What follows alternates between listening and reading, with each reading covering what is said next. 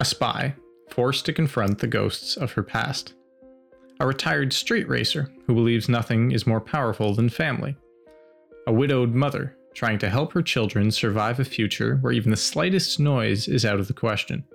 And a basketball player, sucked into the world of Looney Tunes and forced into a high-stakes basketball game to get back home. If you haven't figured it out by now, they're all lead characters of some of the most popular recent movies. What's interesting though is that they're the first movie characters that Ontarians will be able to see in a movie theater in over a year, thanks to tomorrow's entry into Step 3 of Ontario's reopening plan. I'm Sam Marchetti, and welcome back to On the Sidelines.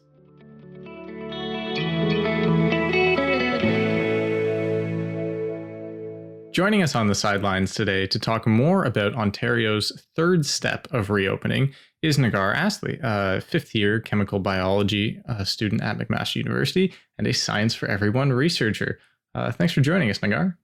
Thanks for having me. Excited to talk about the reopening. Yeah, so what are you most excited for to reopen this week? Oh, I feel like some indoor dining would be nice. It'd be nice to be able to sit inside in case it rains because the weather has been quite bad for the past couple of weeks. So that's what I'm looking most forward to. How about you, Sam? Oh, definitely the movies. Definitely the movies. I think I enlightened our listeners on that pretty well a couple seconds ago. So besides movie theaters and indoor dining, what else is changing tomorrow, Nagar? Yeah, so lots is changing in indoor settings because previous to this, there was very limited things that people could do indoors, but now that's kind of opening up. So now up to 25 people can attend indoor gatherings and public events, which is exciting. There's also expanded capacity for religious events and ceremonies, and that includes weddings. Indoor dining is now allowed with no capacity limits, just as long as there is physical distancing. There's also sports and recreational fitness facilities that can operate at 50% capacity.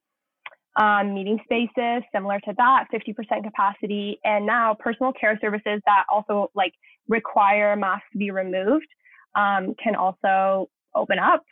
Casinos, museums, aquariums, landmarks, galleries, amusement parks, all capped at 50% capacity. So all those, bigger places are all capped at the 50% mark.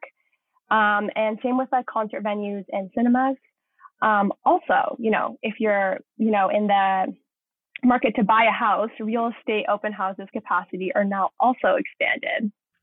So you mentioned about these larger capacities that we're allowed to have at indoor gatherings now. What about outdoor gatherings? We've already been allowed to have a good number of people gathering together outside. So what's changing there? Yeah, so with outdoor gatherings, because obviously transmission is lower outside, and now that we have good vaccination numbers and we're looking good, the gatherings and organized public events are now up to 100 people that you can have outside. So you can, host gatherings outside, as well as other places such as, concert venues, cinemas, theaters. They can now operate with a cap of up to 50% capacity indoors, or 1,000 people. But yeah, I think it kind of just depends on the different venues and, what their capacities are. Sometimes it's the capacity, or they'll say the amount of people, whichever is less is going to be kind of what it's capped at. That's very exciting. I actually read just yesterday, I think the Arkells are having a concert at Budweiser Stage. Is it still called Budweiser Stage at Ontario Place? I think it is. Yeah. When is it? It's on August 13th. So if anybody wants to go catch the Arkells, I think they still have some tickets available. Should be a good time. First concert in a year and a half. We are not sponsored by the Arkells, but it really sounds like we are right now. Yeah, it sounds like you're getting paid by them to say this. So, well, there is a lot of discretion at the end of the businesses and the organizations that are opening up for in-person activities again.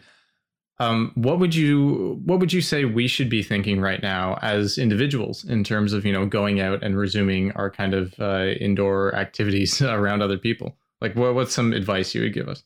Yeah, for sure. I think it's definitely difficult. We've been at this for a year and a half. So it's okay if you're just taking it slowly and want to, take your time going back. I think just kind of putting some boundaries for yourself and, making sure you're asking your friends or whoever you're going out with what your comfort levels are.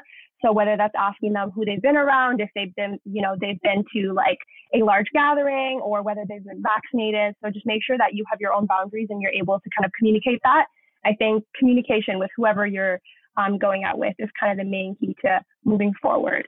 But, if you're vaccinated, it's time you can also enjoy the things that are opening. Just be cautious about it. So this is a good time to get back out and start enjoying our lives again. Sounds very exciting. I know. It's like weird. It's like I can do things now. Cool. So you go to school at McMaster. Have you heard anything from McMaster or any other universities about reopening plans for the fall? Yeah, it's definitely, I would say, different with different schools. McMaster is definitely encouraging students and providing resources as to why people should get vaccinated and why it's important. But they are not mandating it as of now. And I don't know, that might change. But other places like Western University or Seneca College are mandating vaccinations for students who want to be in residence or who want to be on campus. I'm not sure exactly logistically how they're going to do that. But I think that also different universities might move forward towards also having students be vaccinated if they want to have, a safe campus environment. So do you know anything about, how is our vaccination status going to impact what we're able to do in step 3 moving forward into the future? Is that going to play a role? Is it going to matter whether I'm vaccinated or not? Yeah, so I feel like vaccination mandates are different depending on the places that you're going to. I don't know if a lot of places like concerts and things like that in the future might ask you for vaccination records. But right now, Ontario is actually doing pretty well. So we have around 57% of people that are fully vaccinated and up to like 79% with their first dose. So what do you think is going to happen after step 3? So we've waited, 21 days between step 2 and 3, and then between step 1 and 2 is like a little bit under 21 days or something.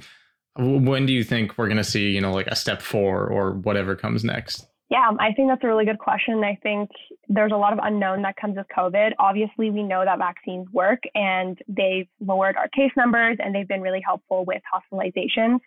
But I think with the new variants that are emerging all around the world and with people, being more comfortable to travel now, we're not really sure how that's going to kind of play out in Canada.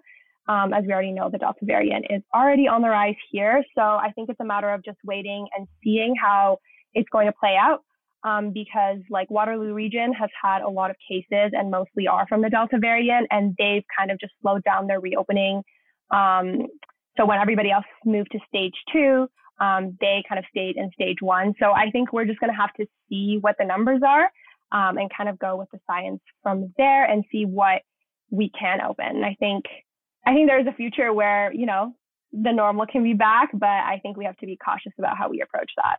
So it's going to be a very let's see what happens kind of approach to it, and then we'll get future direction from the government, hopefully in a little while. Exactly, and I think it's important to see other countries and how their reopenings have been, and kind of like take lessons and learn from that of what we should and shouldn't do, and hopefully our government will be able to give us some direction so we're not in the limbo. All right. Thanks, Nagar. And thank you again for tuning in. And remember to subscribe for more conversations and some insightful answers to your questions about the science impacting your world. If you want to learn more about COVID-19, reopening, or any of the other topics that we've talked about on the show, you can visit us on Instagram, Twitter, or TikTok at Sci4Everyone, and on our website at scienceforeveryone.ca. For more information on COVID-19 vaccines, check out our sister podcast, Vaccination, available on Spotify and Apple Podcasts.